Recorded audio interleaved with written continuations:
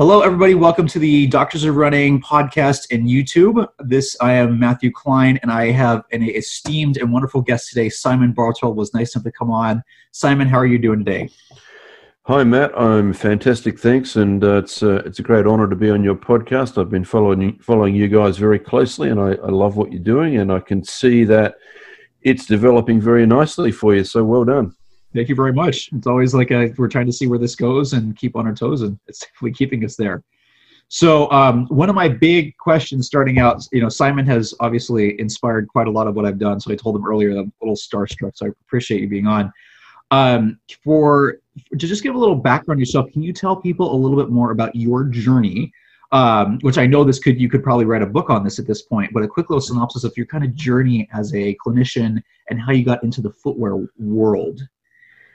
Yeah, well, I'm not sure how interesting it is, but I started out life, believe it or not, as a zoologist. So my passion in life has always been animals and wildlife, and my first degree was in zoology and physiology. And of course, by the time I finished that, I was completely and totally unemployable. There was just no hope of me getting a job. So I had to try and figure out something else. And my dear old father, who's still alive at the grand age of 93, suggested that I look at podiatry. Mm-hmm. And, my response to that was pretty typical of most people, and that is, well, why would you want to look at feet all day? But I did it anyway, and that decision has taken me to about 46 countries, 4 Olympic Games, 2 World Track and Field Championships, and it's just been the most incredible journey. And, of course, it's also exposed me not only to the world of clinical sports medicine, which has been the bulk of my professional career and just something that's been incredibly rewarding, but also exposed me to the wonderful, wacky world of athletic footwear. So, it's taken me through a long journey with ASICS. So I worked for the global body of the ASICS Corporation, or as you say in North America, ASICS. I was with them for many, many years. And that actually, Matt, started out in quite a weird way, as these things often do, in that I was a young podiatrist working in sports medicine, and I was basically shooting my mouth off, telling people how crappy the current Australian football boot ranges were. And the local rep for ASICS said to me, well, put your money where your mouth is. If you reckon you can do better, design a boot for us. So that was the beginning of a very long collaboration with ASICS that was a wonderful collaboration with many incredibly talented people. I spent a lot of time in Japan and the USA. Then I went back to clinical sports medicine for a while in 2014, and then just fielded this very random telephone call from a man in France who said, will you come to a place called Annecy, which I'd never heard of. So I said, yep, I'm going to be in Manchester at a conference. I'll come across to France. They put me in this hotel in this town called Annecy. Now, just to paint a picture, Annecy is a 12th century medieval village on a lake in the Alps. I'd never heard of it, but it is the most stunningly beautiful place. And they put me in this hotel that looked right at the lake and right at the mountains. So I'm thinking, well, this is pretty nice. So I went and gave them my lecture, and they took me in a room with their 3 VPs, and they said, we'd like your opinion on these shoes. And I said, well, may I be frank? And they said, yes, I think they're absolute rubbish. And they said, well, so do we. Would you like a job? And that's literally how it happened. So it was a total setup. I didn't know it, but I was being interviewed for a job. So I ended up spending 4.5 years in beautiful Annecy in France, heading up the road running development program for Salomon, who are famous for very high quality trail running footwear and alpine sports. So that's a potted history of where I've been, mate. It's been quite a journey, and I'm very grateful for the opportunities I've been given in my profession. And you are now currently with X-Blades. Correct me if I'm wrong. Yeah, I'm now. Well, I work as I independently contract with my partner Paul Griffin, my business partner Paul Griffin, to the industry. So I work with X-Blades, and X-Blades are an Australian company who predominantly make football boots for all codes. So predominantly Australian football, that crazy game that I love so much, but also both codes of rugby and also soccer. And we've just branched out into a sport called netball, which is a huge Commonwealth sport. It's a little bit like basketball, right?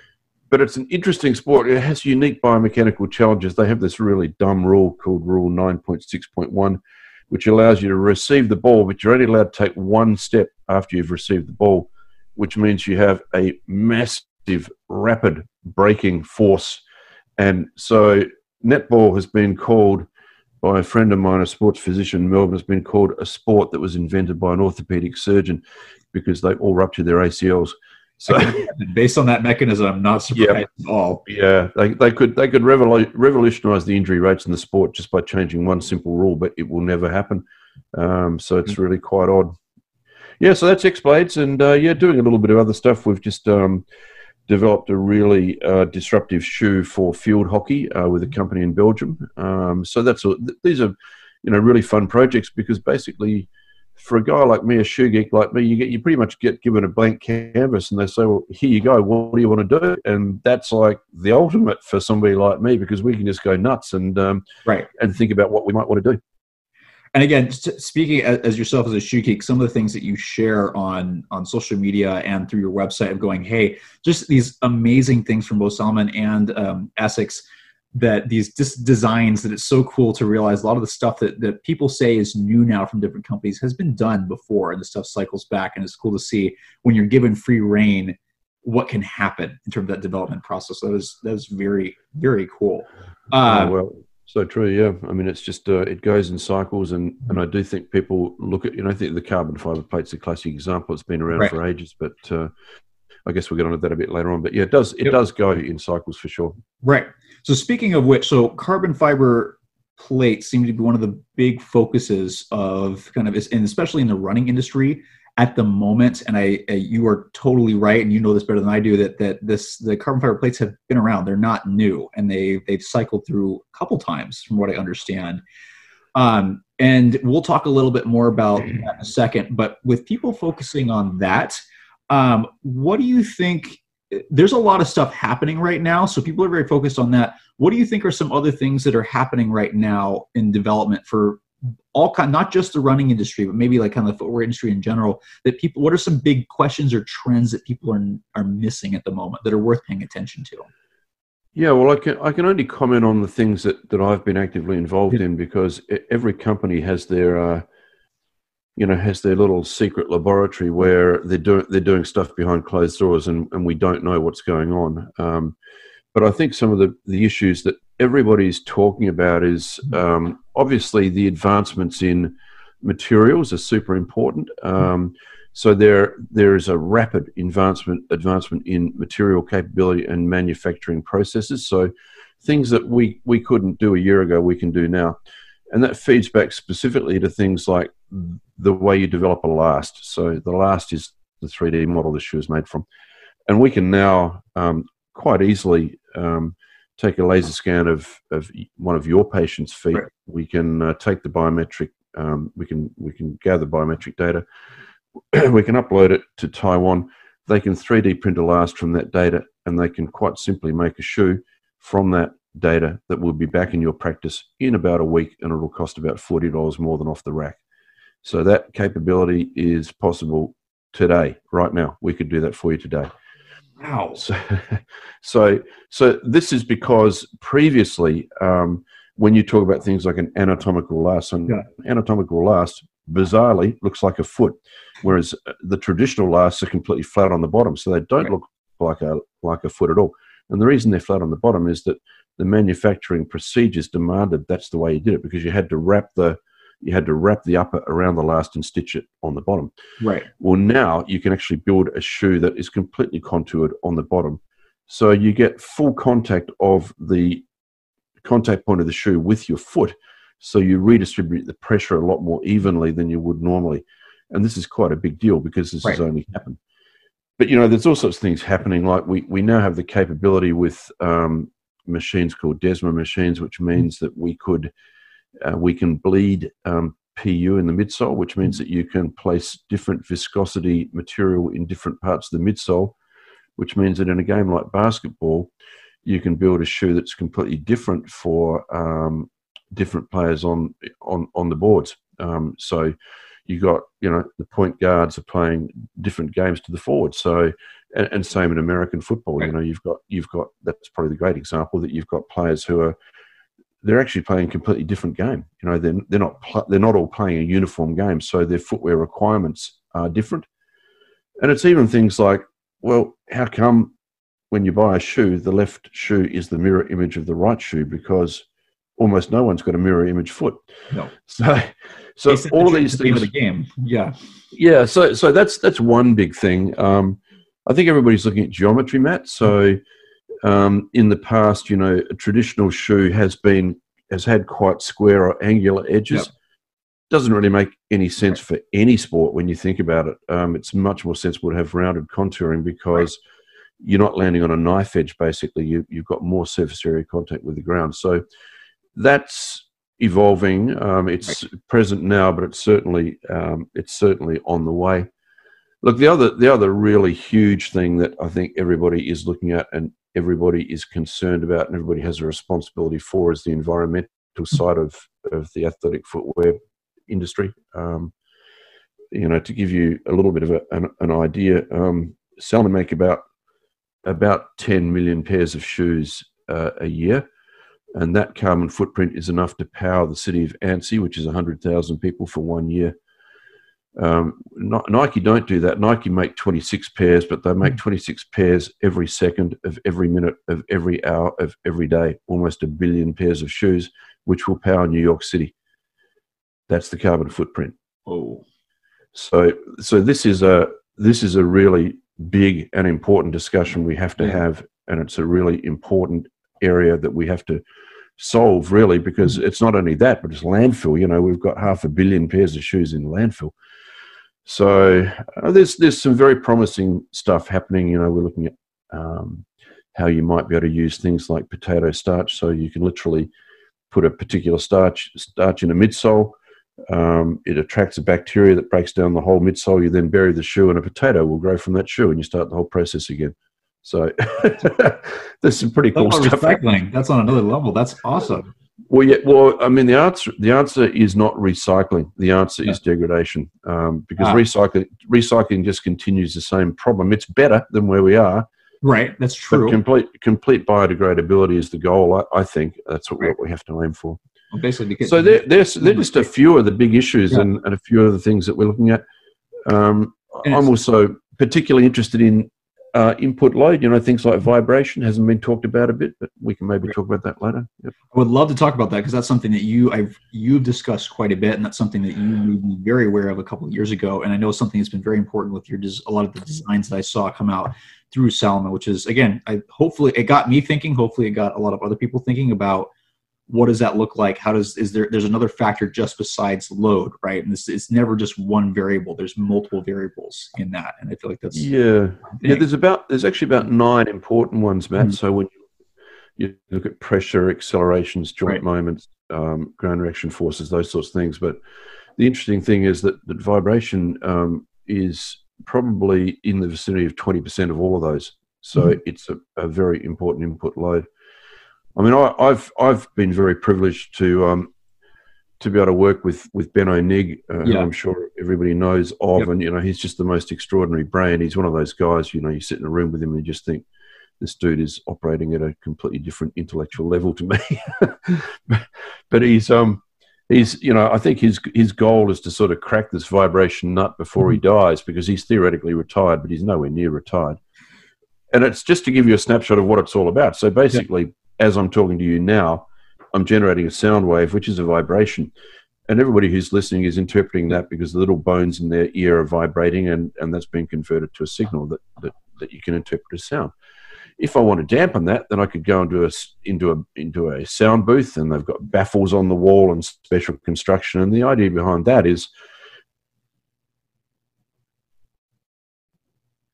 Oh, we got a little technical difficulty. I think we may have lost Simon here. Hold on. Frequency. This is super important because in running footwear, if you can identify particularly the frequency of the input vibration, and you understand the frequency that tissue vibrates at. So for example, we understand the Achilles tendon vibrates between 10 and 30 hertz. We know that. If we can shift the vibration frequency of the midsole beyond 30 or under 10, then we avoid something called resonance. And resonance is what you get when you hold a baseball bat and you hit the ball off the sweet spot and you get that nasty vibration, okay? That's resonance, and it damages tissue. So we know it damages muscle, tendon, nerve, muscle, blood vessels. Right. And in people who operate vibrating machinery all day long, they actually get a particular syndrome. It's called hand-arm vibration syndrome. It's like a very, very severe form of Raynaud's phenomenon where the blood supply shuts down.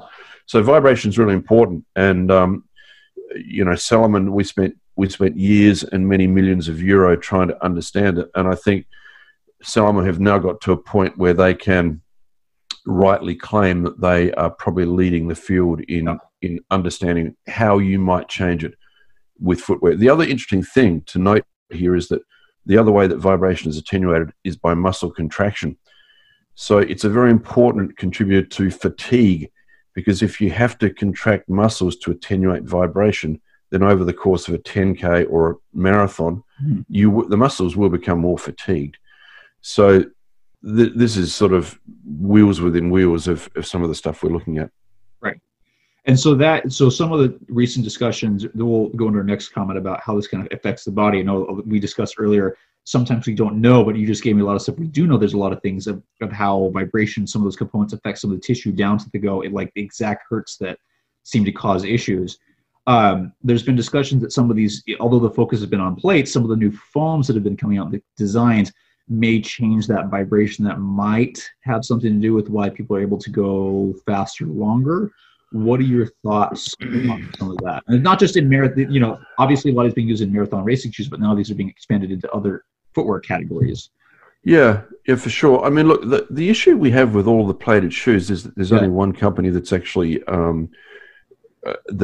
been subjected to scientific scrutiny, or published information. That, of course, is Nike. Right. So we've got all these other great shoes on the market, and they look good, and we're getting good wear test results back, but we don't have any data on how they work.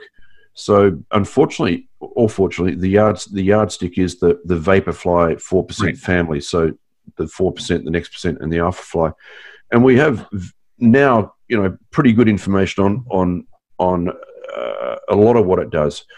In terms of vibration, we have no information other than a deep suspicion that you can watch somebody like Eliud Kipchoge cross the finish line after 26.1 miles looking like he could do it all again. I mean, he didn't look even remotely fatigued. He's jumping around, bouncing around, and I've actually never seen that before. So he did not look fatigued. So the foams can be super important, and it's not just the foam, it's the construction. So it's how you actually put the shoe together that's probably quite important in terms of attenuating that vibration wave as it goes through the midsole. And we don't know for certain, but only Nike know this. And talking to Benno and Martin Short, and I interviewed him not that long ago, and they're all basically saying, well, maybe Nike don't know, but maybe Nike just lucked out here. Yeah.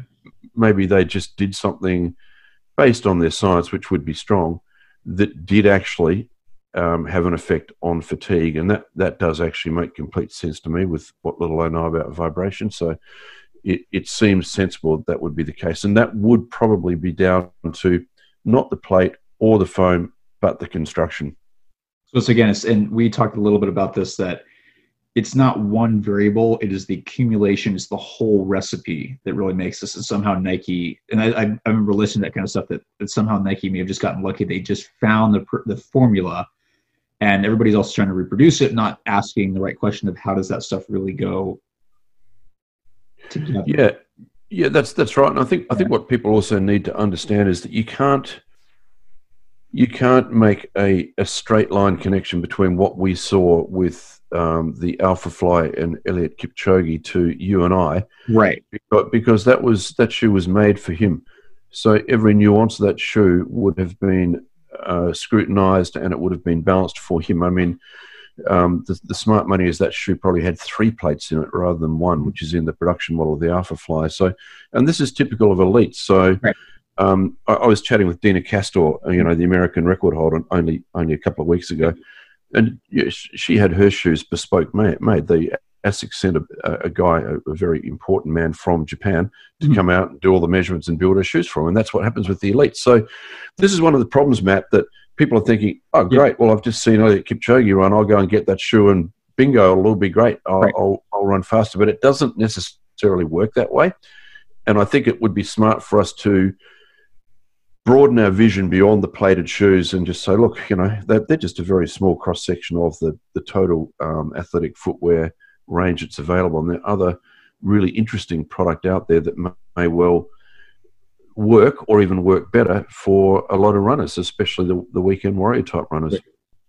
So what I'm hearing is, again, we have to remember that, and you know this better than anybody based on your work, and a lot of people don't know this, that most of those shoes those top elites are wearing, those are not commercially available. Those have been, every portion of that shoe has been tested and tuned to their body, which is going to work best for them. We know even from the current literature, right? So McLeod et al., those guys, Jared Ward that was on part of that study looking at optimal sole stiffness, right? Even some of the Vaporfly studies found that there's variability in how each person reacts to even the market model. So some people had, an 8 to 10% increase in their improvement in the running economy. Other people saw it got worse, right? So shoe has to be tuned exactly to them, and each person has a unique. The stiffness is just one part, right? Because that's what McClure was, I remember correctly, was looking at.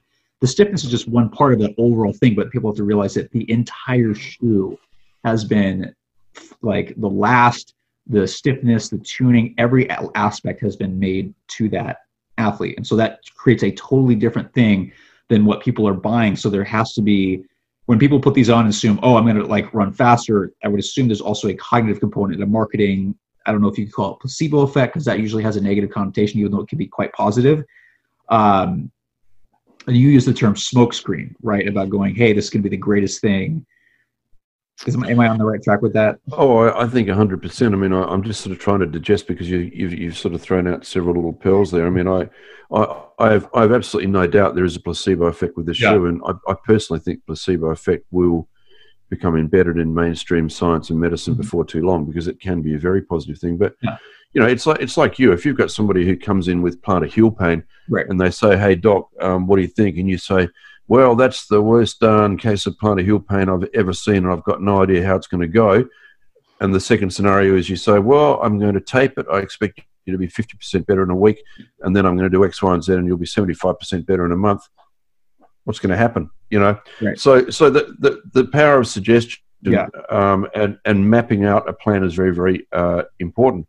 If you've got a shoe and everything you read says you're going to be 4% more efficient, and the punter reads that as 4% faster, which is not the case, but the punter reads it that way, well, then you're probably going to, somehow your brain, which is a very, very powerful supercomputer, is going to interpret that, and you probably are going to run faster. So we shouldn't underestimate that effect. It's quite important.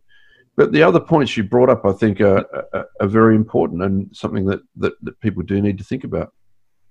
And I've learned a little bit from you, and also from personal experience, going and this is the same thing in clinic, right? You mentioned that people don't really. This is one of the, I'm fortunate enough, as young as I am, to be mentoring a wonderful individual in the clinic I'm at as a manual therapy and orthopedic fellow, physical therapy fellow, and that's something I remind him, and he reminds me all the time, is that you always have to ask yourself, is what you're doing a placebo? And that doesn't mean it's bad. Right? You always want to have the best evidence-based thing of what you're doing. But sometimes when people get in, that person in front of you is a very complex supercomputer human being, creature. And knowing that the power of suggestion has a lot of impact on, you can have the best evidence-based thing in the world, and it will do nothing if you don't make sure they're on the right track with you. And I think you're totally right that as much as I didn't want to admit this, that marketing has a huge component, because I came from the biomechanics do everything, right? And I have, as a clinician, through the training I've done, realizing, that doesn't always work the way we think, right? We try to get the best answers we can, but there's always, people are so unique, right? And that's why, one shoe isn't going to work for everybody. If everybody had the same shoe that Elude had, people still wouldn't be able to run a sub 2 hour marathon, because that's tuned to him. It's an individual. And trying to find, in today's world, we have so many options. It's going to be a blessing and a curse, but trying to find something that works uniquely well to each person can be challenging, right? Unfortunately, things are starting to adapt a little bit more. I think 100%. I mean, this is Yeah. people. I get so tired of, people asking us questions like, "What's the best shoe for me?" And the answer is, I have no idea. Right. I don't know. I can't see you. I can't examine you. Right. I don't know what your experience is. I don't know what your goals are. I don't know what your body weight is. I don't know what gender you are. So I don't know what your biomechanics are. So I think this is a trap we've fallen into before, Matt, with Right. especially with things like barefoot running and minimalism, which Yep. I'm at pains to say I don't think is good or bad. I just think it depends how you exploit it. Right. But it was presented as a panacea for all runners, and of course it never was. And it just like It created some great business for us, though. I have to admit. Yeah, I know. With a lot of patience. Yeah, I know. A lot of people help pay their mortgage for quite a while. But, yeah, no kidding.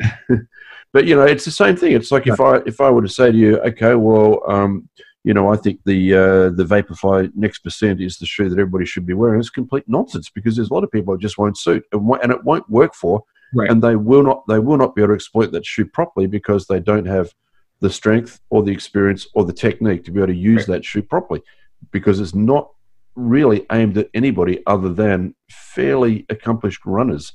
That's who it's designed for. Right. So we have to be careful with that, and we've fallen into that trap time and time again. I got a great graphic that I use from time to time, and you're talking about biomechanics, and it's actually it's the pyramid of what goes into a shoe, and you've got in an ideal world, right at the top you've got biomechanics, and then you've got socioeconomic responsibility, manufacturing techniques, etc. Well, the reality is right at the top of the pyramid is marketing. And biomechanics is this little pimple that kind of sits on the side there. And that is the reality of the way it works in the footwear industry, that, a lot of what we tell them, they don't listen to. Like Ben O'Niga's been telling the industry since 1977 that cushioning doesn't change impact forces, and it doesn't. But we're still talking about it in 2020. It's bizarre. People also ask, and I've had people that have read what you've done, read the stuff that I talk about repeatedly, saying cushioning does not decrease impact forces, right? Those are independent things, and people even from the footwear industry ask that same thing. Right now, one of the things that we are going through in the industry seems like there's the tail end. I'm not sure if it's tail end because people are still doing it, but this massive cushioning, and people going, people are marketing and saying this is going to protect your knees, it's going to protect your joints. And I'm sitting here going, we have evidence that it's not true, and yet they still keep going on that and going and people report that they feel better. Yeah, for 40 years we've had this pendulum swinging between motion control and cushioning, and right now we're sort of being drowned in foam. We're in the foam phase now. But it'll change again, and I think we shouldn't. So cushioning is important, but it's important for different reasons. It's not. I think the thing is that people think, okay, well, it's going to reduce impact forces, so I won't get injured, and that is categorically not the case. Right. So it's important for comfort, for example, stepping comfort. That's that's something we do pay attention to, but you have to be careful. Yep. So just to recap a little bit, some of the comments on recognizing that not everybody's going to be able to make use of a certain shoe. I feel like one of the keys is people need to realize that footwear is a tool. And not everybody knows how to use every tool. Not every tool is appropriate for each person. You have to go based on your experience, based on what tends to work better for you. That's how you choose which tool will be most effective for you. But people are going, oh, well, I saw this guy use this, I'm just going to go do that, and I'm going to assume this is going to work for me. But is there a way that we could phrase that better so people could understand that better? Look, I think that's 100% correct. It's not only, it is absolutely a tool, and it is actually some Aussie accent creeping in there. It is absolutely a tool, and people do need to be aware that just because you see reports in the media of the last 5 world records being beaten by a particular shoe, it does not mean that that's going to be the shoe for you. The shoe for you might be a very minimalist shoe if you are an accomplished, strong runner who likes to have a lot of ground feel. That could be the shoe for you. So the knack here is we have to understand the individual athlete, and this is something that's so important at a retail level. because I'm absolutely convinced that one of the reasons we have not seen injury rates change despite vast improvements in footwear technology is because of what happens at a retail level. And I'm not having a shot at retail here. I'm just saying that I think that probably people go into a store and they get fitted with a shoe with all best intention, and they come into that shoe store and they think, geez, this thing feels really uncomfortable, and I don't know about it. And Matt, that's probably because the process hasn't included things like assessing the comfort filter, assessing the noise filter, having a look at not whether the shoe is pronating or supinating, which I think is complete nonsense, but how does the foot sit on the platform? Is it sitting on the platform correctly? Is it collapsing in the midfoot? Is it making you adduct or abduct more, which is really, really important because those things feed through to potential injury mechanisms. And this is it's almost like an impossible task because retail and some medical are so embedded in the motion control paradigm, the fit to vertical paradigm, that you must get the foot vertical, which just doesn't hold any water at all. It hasn't held any water for years, and we know. Well, those of us that look at this stuff know that. But this is where I should play my famous video that I created in 1999 at great expense with the words "motion control" being flushed down the toilet with sound effects. Those of you, that's on. I forget where you posted that before. I can't remember if that was on Facebook. It's on. I think it's on YouTube. Actually. Yeah, if everybody needs to go watch that right now. That's very true that we need to, and I hammer on this, right? Simon has obviously hammered on this for longer than I've been alive. Don't say that. Yeah. Sorry. That, there's so many other things besides just looking at how the foot is pronating and supinating. Those are normal motions, right? And there's so much more about how a shoe affects the foot than that. And yet, I think that's one of the issue. It's a problem with humanity, right? Is we try to simplify things down to just one thing, and that's not how this works, right? There are so many other components you have to look at, and it's especially like, again, stuff on the comfort filter or the fact that people move through these motion control shoes. People will move through things no matter what you put them in. They're going to maintain the same motion, right? So yeah. I think it's super important because retail has a responsibility to ask the right questions, and I think they're probably not asking the right questions. I mean, in the USA last year, we had 2,000 retail doors closed down, and people are wondering why that is. Well, it may well be because if you go to a retail store and they say to you, well, what are you wearing now? And you say, well, I'm wearing the Kayano 24. And they say, well, here's the Kayano 25, proceed to the cash register. Why would you just do that online? Because they're not helping you, right? No. So the questions they need to be asking is the first question they need to be asking is, are you currently injured? And if your answer is yes, then that's an immediate referral. That's where it ends in retail. So you have to go and get that sorted out before you buy a shoe. Right. They have to try to figure out how engaged you are. So if you walk into the store and you're bristling with Garmin watches and you've got a copy of Runner's World under your arm, then that's a reasonably engaged runner, and they look fit. They look like a runner. If you've got somebody who kind of waddles in and they look a bit deconditioned and they've been sitting in front of a computer for 20 years and they want to try to start again, which is the vast majority of the reason people start to run again, then you have a responsibility to try to point them in the right direction of what shoe will be good for them. And a Nike Vaporfly Next Percent ain't it. That isn't the shoe for that person.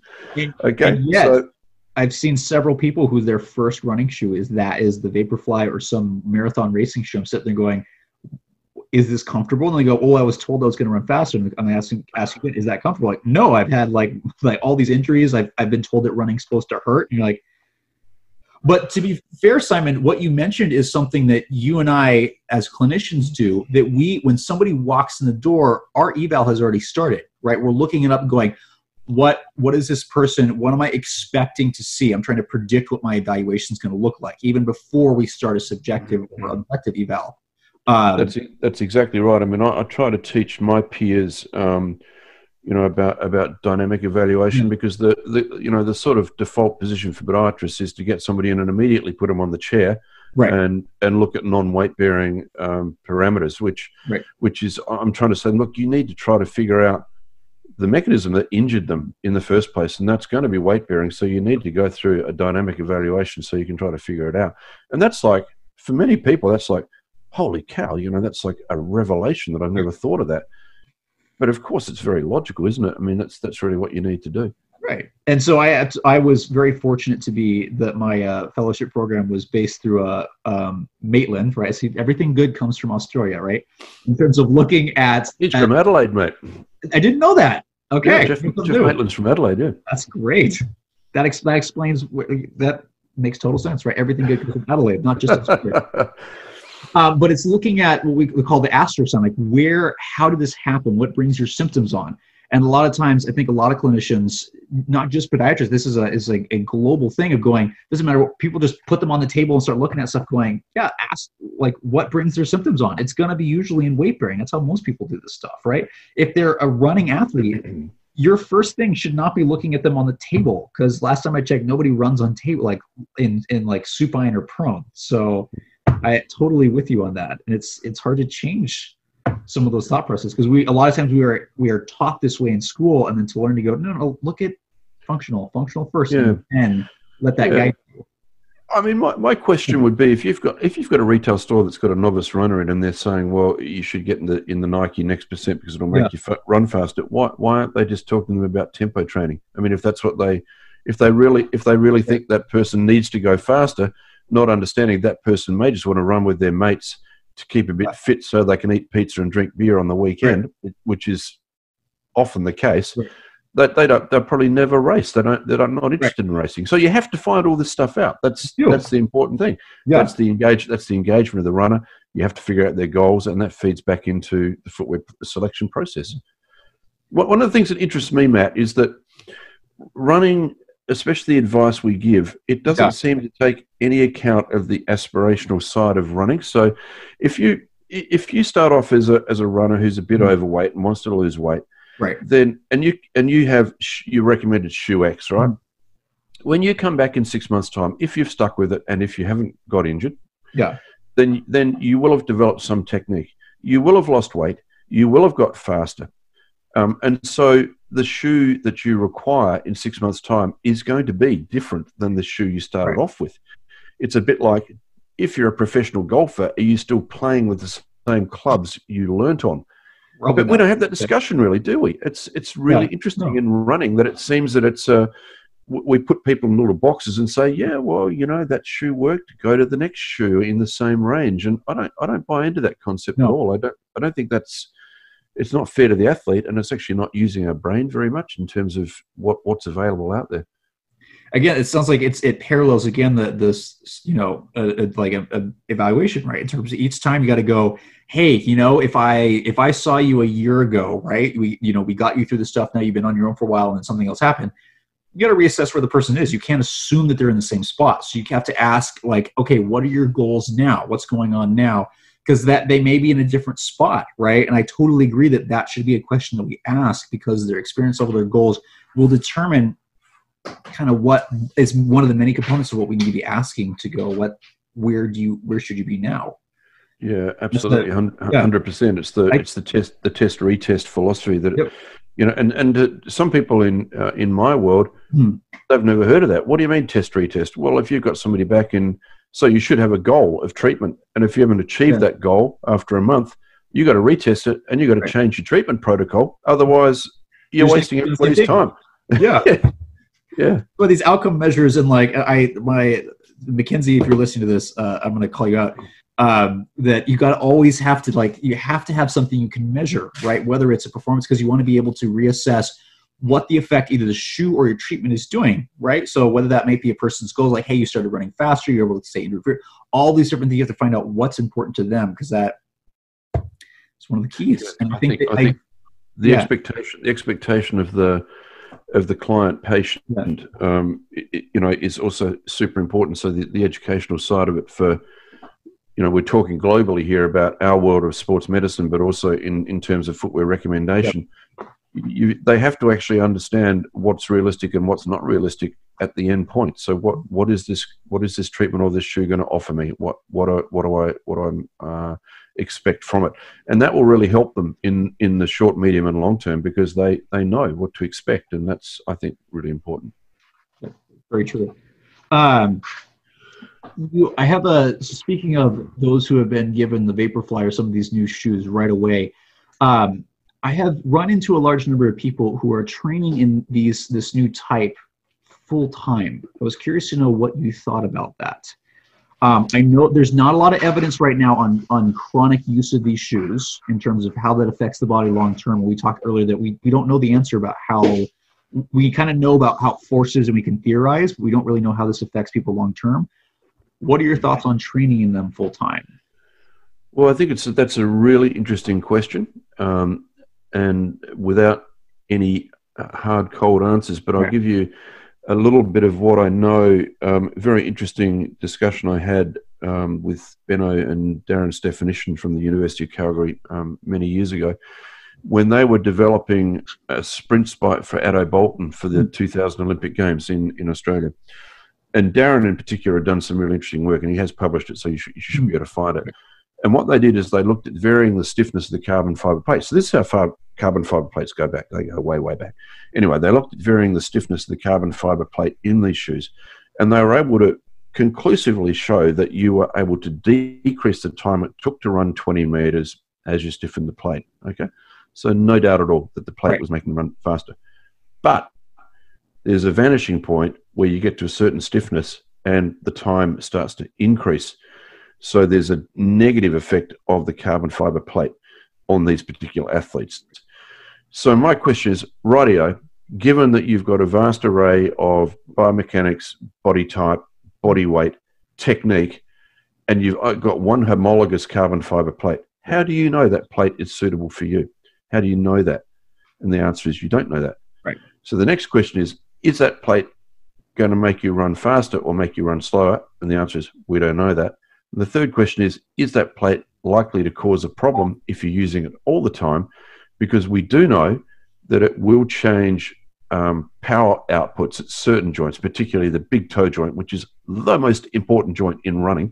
Right. Or maybe not. Maybe the ankle joint is the most important. But for what people are listening, they will know that if you change power in one joint, you're gonna put it somewhere else. So you can't just create or destroy it; it goes somewhere else. So I have grave reservations about people who are using this shoe all the time, because I just don't think we know enough about how it functions and potentially where the load goes and how individual it is for these runners. We simply don't know this. Right. But my strong recommendation would be it's for race day, guys. It's not to train in. I agree, and hearing that kind of from you confirms that. Because again, I think I've had a lot when I've asked people, and I'm actually working on potentially doing a survey to see what more people think about it. Because again, at the moment, I can't test people in person, so I got to figure out what I'm doing for my research for this next semester coming up. So come down to Adelaide, mate. The pubs are open, the restaurants are open, everybody's wandering around, the sun's shining. Are you guys letting Americans in? No, we're not. That's the problem. Yeah. I'm not going to comment on that since we're on recording, but but it's interesting that people seem to think that these are going to be like miracle things where you're going to run fast all the time. You're going to like decrease your injury risk. The problem is I don't think people understand that like you said, you can't create or destroy energy. It's got to go somewhere. There's some great research on there on like kind of like more like rockered soles or like Maxwell soles being able to change. They will change where the load occurs, but they don't eliminate it, right? So a lot of these rockered shoes, you'll see a decrease in load at the foot and ankle joints, but it's got to go somewhere. So you'll see increased work up at the hip and the knee, right? So it's got to go somewhere. And that the question is, especially with some of the new foams potentially changing vibration or tuning, what is that going to do to muscles? Like, and so one of the questions that I've had from patients that ask like, oh, is if I train this all the time, am I going to run fast all the time, or am I going to get slower as I go back to more traditional shoes? Am I going to lose strength because I'm not having the same variety of stimulus? Which is my thought of going, variety is key. We have enough evidence to suggest that having a variety of shoes may reduce injury risk, may being a huge asterisk sign, right, as for everything, just because you have a variety of stimuli. It's like cross-training, essentially. So why would you keep training in something that does these things, or does what you think? Yeah, I think there's probably pretty good evidence for mixing input signal now, Matt, not just with footwear, but with the way you train too. So, you know, the analogy for me is I worked with a professional Australian football team for 18 months before I went to France. And, you know, they play a 2-hour game once a week. They're not allowed to wear their football boots on the first major training session, and they pretty much don't play any football during the week. They do other stuff, like they play basketball and they play soccer and they do sprint drills and they do other stuff, because obviously the body hates repetitive load. So you don't want to be doing the same thing all the time. And there's no better example of repetitive load than running. Right. It's the ultimate repetitive load. But, you know, it brings, what you're talking about here brings into play the question of, can you use shoes as a therapy? And it's something that really interests me for sports medicine, because we're talking about distributing loads and changing them. And, you know, we understand with minimalism and zero drop shoes, we understand this pretty well. So we know that those shoes tend to decrease the external joint moment at the knee, and they increase it at the ankle. Right. And we know that if you wear a traditional shoe, then it tends to increase the external joint moment at the knee and decrease it at the ankle. So it doesn't mean that one's better than the other. It simply means if you've got florid patellofemoral syndrome, why on earth wouldn't you do some judicious training in a minimalist shoe? Because it may well help you. But it's very interesting because for the clinicians out there, because it also begs the question, well, what we understand now about titrated load for injured tissue, particularly tendon, and if you've got a mid-substance Achilles tendinopathy, well, you could probably make a case to say maybe you should be doing a little bit of very carefully monitored barefoot training or minimalist training, because you will load the tendon. We understand you're going to load the tendon, but we have to keep a careful eye on it. But that's how, if you understand the yin and yang of all of this, then you can actually start to think about shoes beyond performance or shoes beyond injury prevention, and think about, well, I can actually use this as a tool, because as you pointed out, that's all it is. It's just a bit of equipment. So I think this is where I'd like people to sort of think a bit beyond the marketing, I guess, and what we've all been told, because there's a bit more to it than all of that. I think it's and I very much appreciate you saying that, just because that's something that I utilize in clinic all the time. I'm fortunate to live, or not live, but the clinic's right up the street from a running store. And then fortunately with the online stuff, we have enough access to that patients can do that pretty quickly.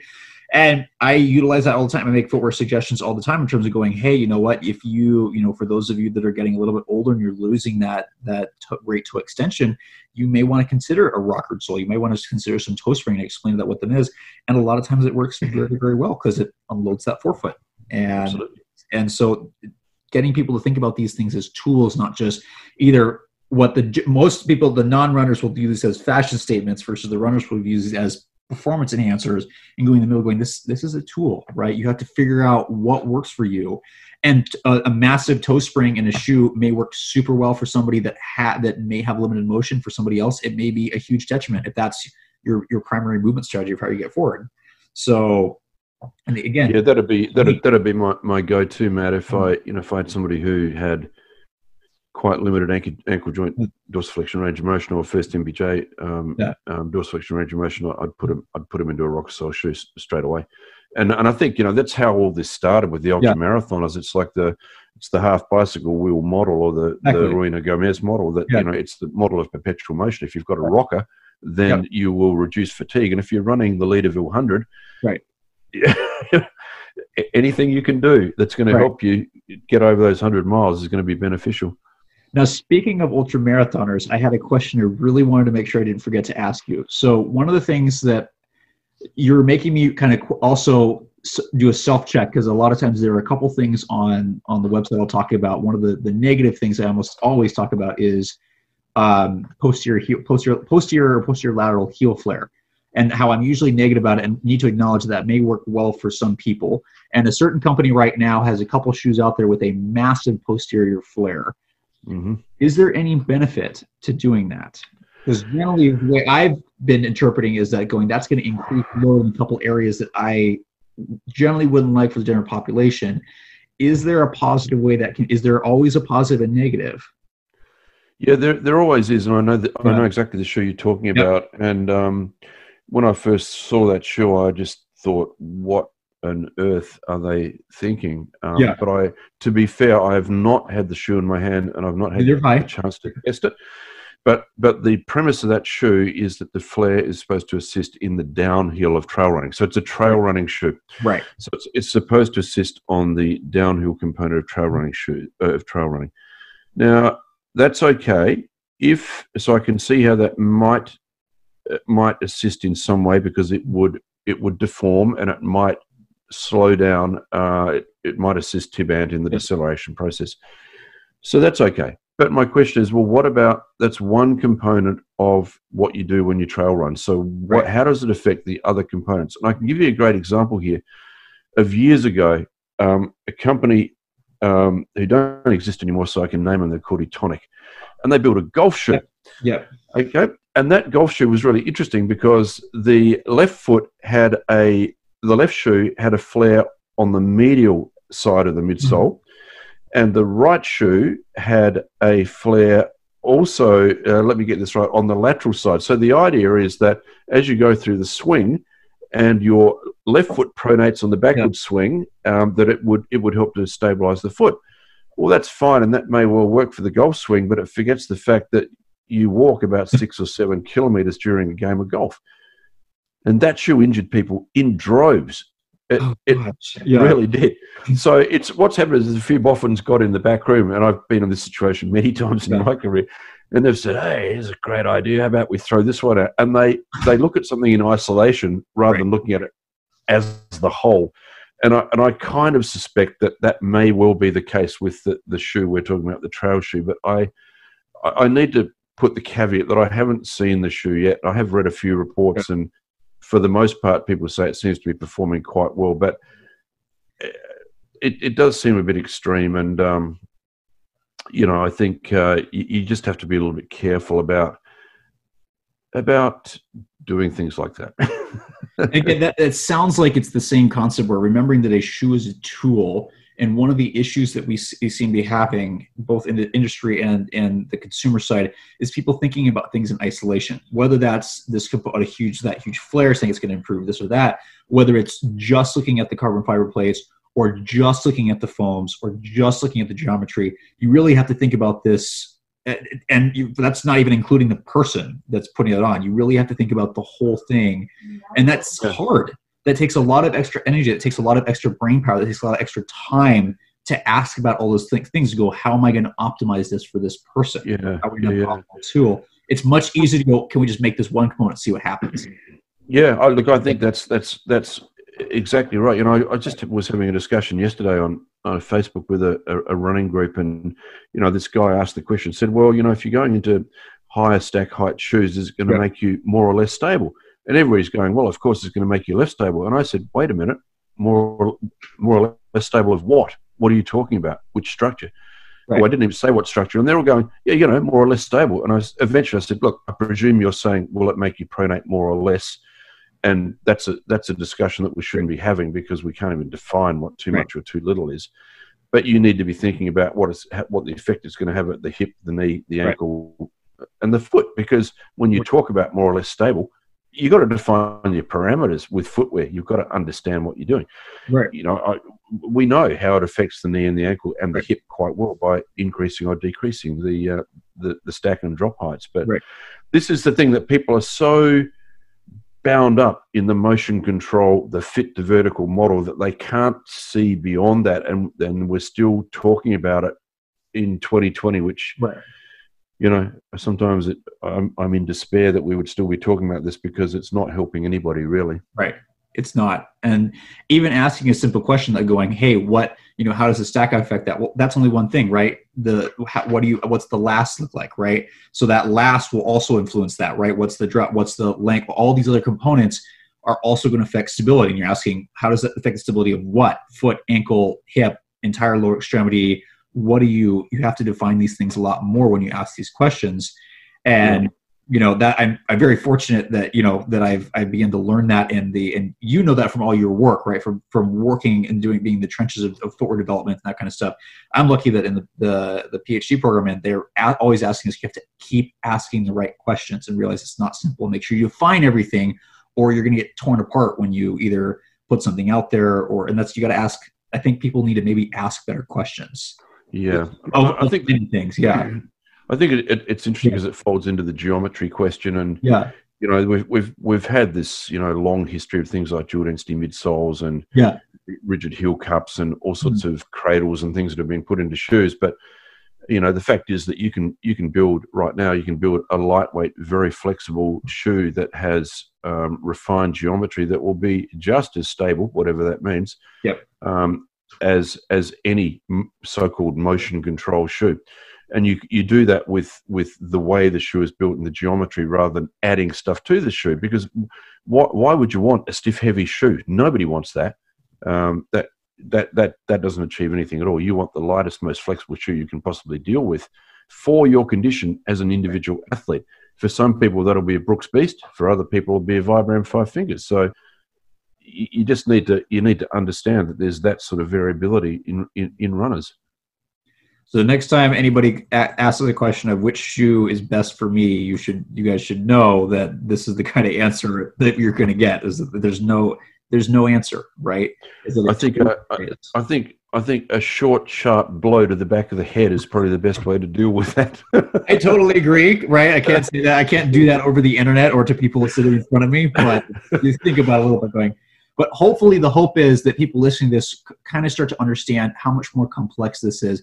And by understanding the different components of this, that they can start asking better questions. Instead of just going, what's the best shoe? Maybe they can ask, is there something that might work a little bit better for me based on X, Y, and Z?